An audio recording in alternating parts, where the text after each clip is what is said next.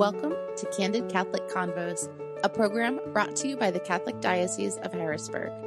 Our mission is to humanize the Church and help you to grow in your faith, love, and understanding. I'm your host, Rachel Trochet, a cradle Catholic who's only human and struggled with faith on more than one occasion. Each week, you'll hear engaging, down-to-earth interviews and actionable strategies you can implement into your life with ease to help you grow closer to God. If you're ready to open your heart and step fully into the person God created you to be, then you're in the right place. Let's get started. Hello. Welcome to Candid Catholic Convos. I am a chronic overthinker. I get what I like to call analysis paralysis when it comes to making decisions. I also tend to overplan things. My husband says I always plan for the worst and hope for the best. In my research, I've learned I'm not the only one who does this. As human beings, we tend to overcomplicate everything. Even simple daily tasks tend to get bogged down in our overthinking sometimes. Well, at least it does for me. What I've discovered over the last few years of self-diagnosis is whenever something feels complicated and overwhelming, the best way for me to overcome analysis paralysis is to oversimplify it. I go back to basics. When my day seems jam-packed with tasks and obligations and I'm so overwhelmed, I don't know where to start. I start with the basics. What are the basic things I need to do to start my day? I need to wake up, wash my face, brush my teeth, and get dressed. Small, simple, manageable. So let's say it's been a while since you've been to church. Or maybe you've never been, but you feel a tug to go and you have no idea where to start. Well, let's start with the basics. Let's start with prayer. What do we pray?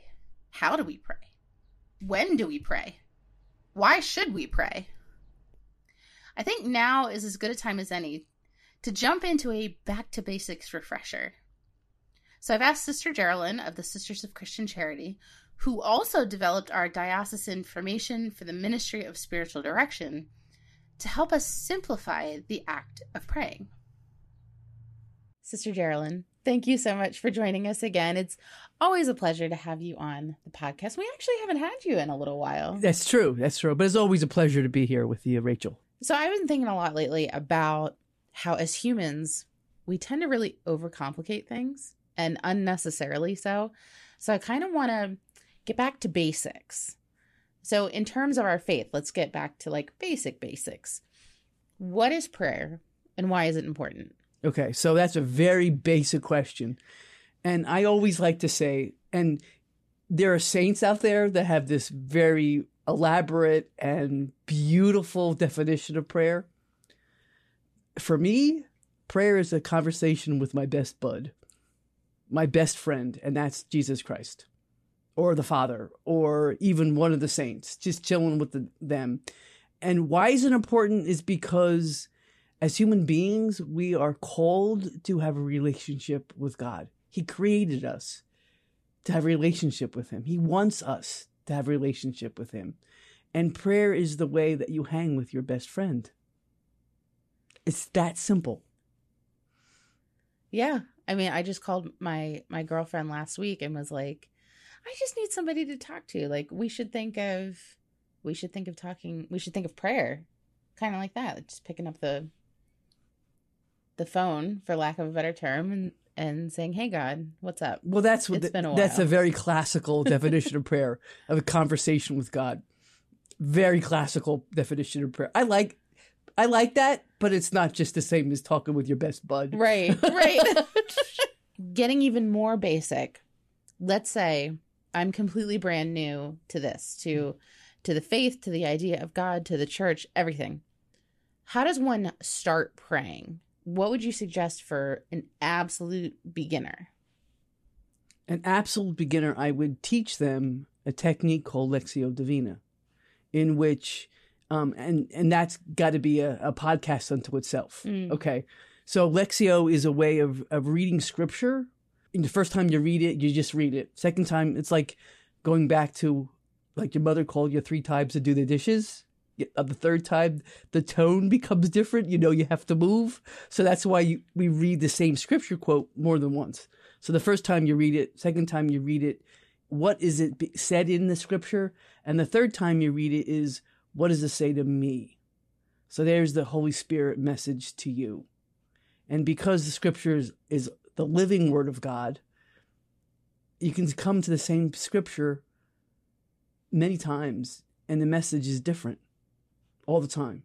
So I would begin with Lectio Divina, the proper term for it, and teach the newbie on how to pray to do Lectio, because one word can just, like, I've read the scripture before. I've never seen that word before. Oh my goodness. Yeah, that's what I would do. That's interesting. And I like that you put it that way, because it's true. Like, you could read the same passage like over and over again, or you hear it over and over again at church, but you might be at a different point in your life where it means something completely different, or you pick up on something that you didn't hear before. That's pretty cool. And I'm definitely going to have to do an episode on that, because we've had other guests in here who've also talked about that. So it's very powerful, and I've never done it before. So I think that it would be worthwhile to kind of expand on that. Is it possible to pray too much? And what happens if your prayer starts to interfere with your everyday responsibilities? Okay, so prayer is amazing, and prayer is very important. However, God has also called you in a specific lifestyle, a specific vocation. So if you're, a wife or a husband, and you have children, that's your vocation. That's your primary vocation, to tend to your spouse, to tend to your children. Okay. That doesn't mean that you negate prayer. That means, but their work, your responsibility to them is foremost. So yes, if your kid is crying for some reason, and you're like, don't bother me, I'm praying, that's not appropriate. That's not appropriate. Whereas a religious like me, we spend about 3 hours a day in prayer, okay? And that's include liturgy too, a mass. But there's always a time in which the sisters are working. Does that mean that I can say, let them work, I'm going to go pray? No.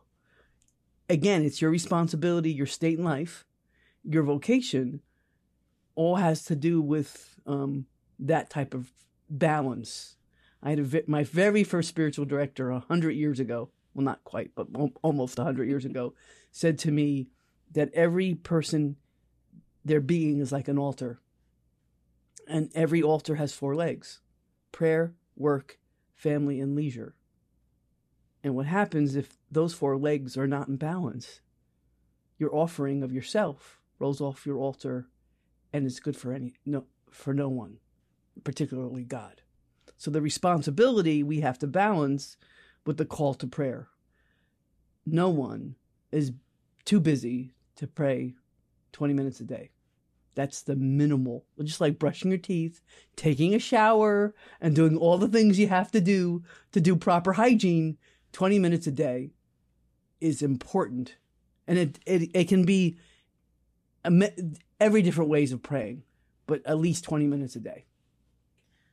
That's fascinating. I like the way that you phrase it about a table and about it being out of balance, because that's the most annoying thing, is when you sit at a table and it just rocks and you have to like stick something under it to support it. But so like that image is a very powerful one for me. Kind of piggybacking off of that for a second, is it possible that living your vocation is also like a form of prayer? Like, how do we live our prayer? By offering up everything that we do consciously. It's a conscious effort for the greater glory of God. Okay, I can remember this new mom who was carrying her infant. It was a boy. I'm assuming it was a boy because he had one of those blue stretchy suits on. Who had a diaper explosion. Okay, those are fun. And she was carrying him at an arm's length across the restaurant, and said out loud, I love you so much, but not right now. Okay, her responsibility was taking care of the child. I offer this messy diaper to clean up the mess out of love for you, God. And that's a conscious choice. But once the habit's been formed, you do it without realizing it. But at the same time, it doesn't mean that you take those 20 minutes of silence, those 20 minutes of just talking one-on-one with God, doesn't mean that you take that away. Right. Like you can't do 20 minutes of laundry and say, well, I'm offering this up and then call it a day. Right. Got Exactly. Exactly. So speaking of responsibilities, laundry and children, you mentioned that 20 minutes a day was kind of like the bare minimum that we should be doing. What are some ways that we can kind of not necessarily trick ourselves, but like almost like a life hack of how do we fit it in? Like some of our schedules, I'm sure, are super packed, but how do we work in the habit of just 20 minutes a day? Does it have to be 20 consecutive minutes? Do we find it at different pockets of the day? Like, what would you suggest? 20 consecutive minutes. Yes, it has to be. Only because you get distracted. I mean, life happens, but 20 minutes of chilling with your best friend. And that's what the relationship with God should be. Just you and I, just him and I.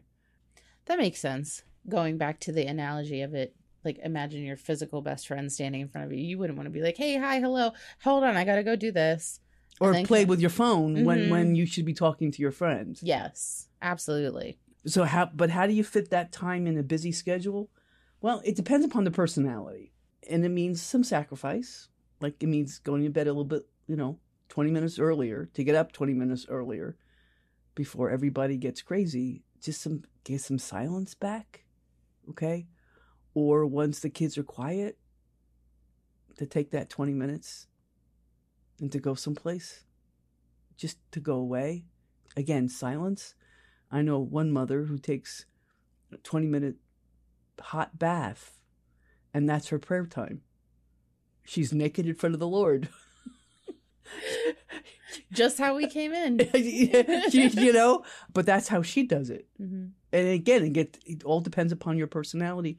I'm a morning person, so I get up earlier to spend an hour in prayer before everybody else. And it's just the quietness of the house allows me to focus more on God than the sisters that I live with.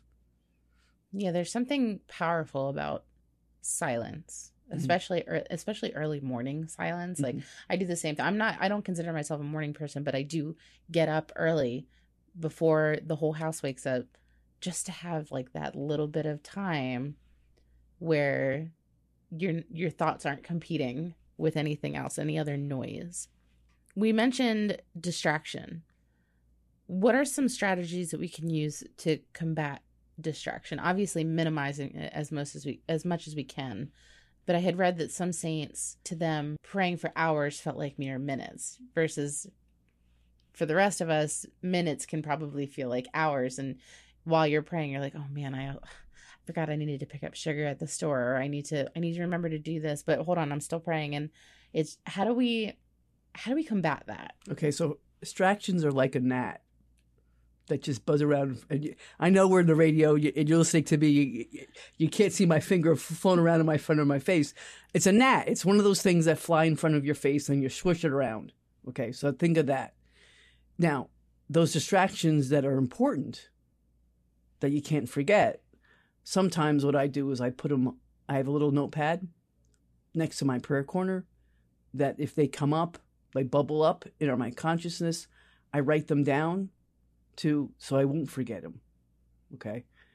But just like you shoo a gnat away, go by, get the hints. Because the more you pay attention to the distraction, it's like a rabbit hole. You go down and it's like, where was I? Like, yes. Okay, so that's part of it too. But once you realize your distraction, give the distraction over to God. Because sometimes the distraction means something he wants you to look at. Like, where did I go? How did I get there? and that's important to pray about. It's like this distraction keeps coming up. If it's not a daily thing, like groceries, dishes, and things like that's just write it on a piece of paper and forget about it. That's that type of nat. But if it's a distraction that keeps coming up, maybe I have to pray about that. Or what's the message in that distraction? Because the Holy Spirit can use anything to teach us. That's a very good point of if it continues to be that gnat, then it's something that you need to take a look at. I think that's very fascinating. So earlier we talked about the saints and praying to the saints. And I think there's this misconception about how Catholics view saints. I think a lot of people are like, oh, well, they pray too much to Mary, or they pray too much to the saints, when in fact we're asking for their intercession. Mm-hmm. What is intercession, and how do we incorporate it into our prayers? Like once we build that habit, how do we start asking the saints for help? So the best way of I could describe intercession would be like, say a family has pictures of their ancestors, their aunts and uncles, their grandparents, their great-grandparents, their great-great-great, the ancestors on the wall. And a child asks about them and asks about their story. And the mom or or whatever the instructor says to the little child, you should talk to this ancestor of yours, your aunt, uncle, grandmother, and ask them to be a good boy or girl, or ask them for a specific virtue. That's what intercession's all about. It's knowing the story and asking them for that virtue, that saint, that virtue that they exhibited in their own life. They've done the journey. We're still on the road. Okay, so it's like, hey, yo, come on, wait for me. How do I get there? Type of thing. That's what intercession is all about. It's not about them poking God, because God is God, and God will do whatever he wants to do. But it's somebody else who you can lean on. I'm having a hard time with this. Could you help me out? I mean, don't we do that with our parents when we're in trouble? Hey, Dad, I have a flat tire. Could you help? That's what intercession is. It's somebody else that is in the mystical body of Christ that can allow us assistance on our journey. Does that answer your question? It does. And it reminded me of my oldest son is 7.5. So he's like losing teeth. And the very first tooth that was like really wiggly and loose, he was terrified. So I used to tell him stories about my paternal grandmother, who was an OR nurse. Like nothing fazed her. And anytime you told her you had a loose tooth, she was like, come here, I got you. Yeah, she had pliers for fingers. So I was telling him that story. And then by tooth number 3, it was like kind of loose, but not like quite ready. I don't know what came over him, but he just yanked it out one day. And he's like, I did it just like your grandma did. And that is such a powerful analogy of being, we're currently on the journey, but these saints have already lived the journey. They can give you directions, or they can point you in the right direction. And that's really all we're asking for. So I think that's a really good way to explain it to somebody, of like, if you're on the road and you're looking for directions, who are you going to ask? You're going to ask somebody who's familiar with the territory. So like, I think today is the feast day of Saints Joachim and Anne, of their journey with infertility. They're the perfect people to ask about having faith and continuing on a journey when it seems hopeless, because God, there is a plan. You might not see it right now, but it's there, and we need to learn how to trust it. Mm-hmm. So I think that's awesome. Okay, so now let's imagine that we're getting the habit down. We've done Lectio Divina. We're doing our 20 minutes a day. What should we do if we're not quite seeing the fruits of our prayer yet? Like, we're experiencing a season of dryness. We're walking through the Sahara Desert feeling like we're just praying into abyss and nothing, we're not hearing God talk back to us. What should we do in that season? So my favorite image of explaining dryness is if you ever go walk with a toddler, maybe a 3-year-old, they'll run ahead and then realize that they're far ahead of you and then run back to you. And then run ahead again. So that running ahead with you with like the adult behind them is that moment of dryness. Okay? But then they realize, ooh, and they turn around. And that's the way for us to go back. Okay? Dryness is normal. So it's not something that we've done. It's a time in which the baby food that we're eating, we need more than that. We need to chomp on something besides baby food. We need, besides oatmeal, we need some steak and potatoes, So it's a way of God telling us and preparing us for something greater. So there's, it comes and goes. It comes and goes, but it's always something preparing for us for something greater. It means not to stop.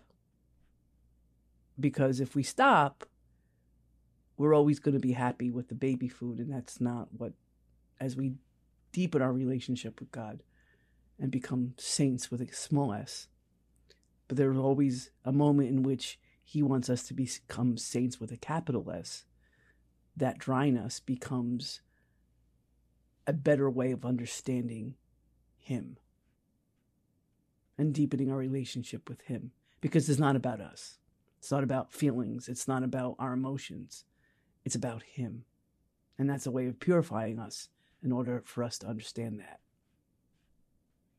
I love that. You are just on point with these analogies today, because I have been there many times where my children run up in front of me and then they turn around and they come back. And that's such a good image of, like, we get so excited that we just bolt. And we're like, oh, wait a second. I still don't know where I'm going. I got to turn around and come back. That is just super powerful. I was reading in the catechism about prayer, and this line really stuck out to me about prayer is a battle. How is prayer a battle, and who are we in battle against? Okay, so battle is a strong word. This the catechism use. So number one, we're battling ourselves because prayer is a discipline to be tuned in 20 minutes a day, at least 20 minutes a day, to be present during Mass, not kneel, sit and stand and like, wait, what was that reading? What did we just sing? To be truly present. That's a battle against self rather than your mind being la-di-da someplace else, But we're also battling the evil one. And that evil one does not want us to have a relationship with God. That evil one does not want to us to battle ourselves, to struggle against our own imperfections, to be humble. So there's the two-edged sword, or the two sides of the same coin. It's a battle. It's a battle. And prayer is kind of like our weapon of choice, I guess. Yes. Yeah. I like that. So we've talked about the basics of what prayer is, what it isn't, building the habit.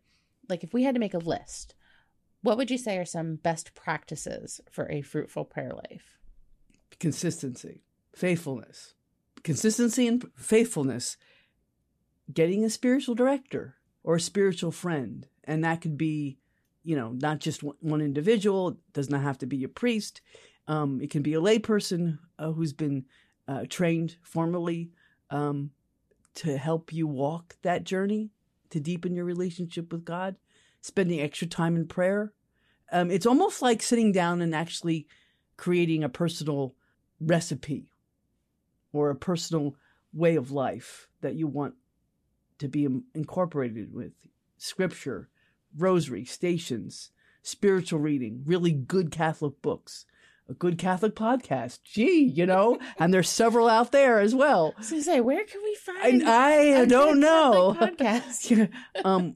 All those to deepen our relationship, to spending time and turning the radio off in the car if you have a commute to work, and spending that time in fingering a rosary, the Divine Mercy Chaplet, any chaplet. that type of thing. But it's, again, it depends upon your personality and upon your availability. I want to piggyback off of that for a second, because you mentioned spiritual directors. What is a spiritual director? And if someone is looking for one, where can they go? Okay. So a spiritual director is a man or woman that has been educated or trained, and I use that word with quotation marks, little bunny ears, trained to walk with an individual as they respond to the Holy Spirit. So the real director is the Holy Spirit. But a spiritual director or spiritual guide is trained to listen to the workings of the Holy Spirit within that person's story to see what might the Holy Spirit be nudging them. In a sense, another image, they're the tugboat, and the directee is the ocean liner, and the guide or the director is the tugboat, nudging the ocean liner closer and closer to the pier, which is heaven. Okay, and where you can get one. Well, okay, so I know people who ask priests. There is a diocesan list that are out there for directors. If you contact me at the diocesan office or email me, and that's on the diocesan website as well, we can hook you up with a director if you're interested. Awesome. Well, Sister Geralyn, thank you so much for joining us today and for all those really powerful images. You just have a way with that. So thank you. And I hope you have a great rest of your day. Thank you, Rachel. It's been a pleasure to be here. Thank you so much for listening. Our goal at the Diocese of Harrisburg is to walk with you on your faith journey. So if this episode resonated with you in any way, the easiest way to show your appreciation is by sharing this program with your network or by leaving a review on your listening platform. You can also support us financially by making a donation online at hbgdiocese.org/DAC and clicking the Make a Donation button. Thanks again, and we'll see you at church on Sunday.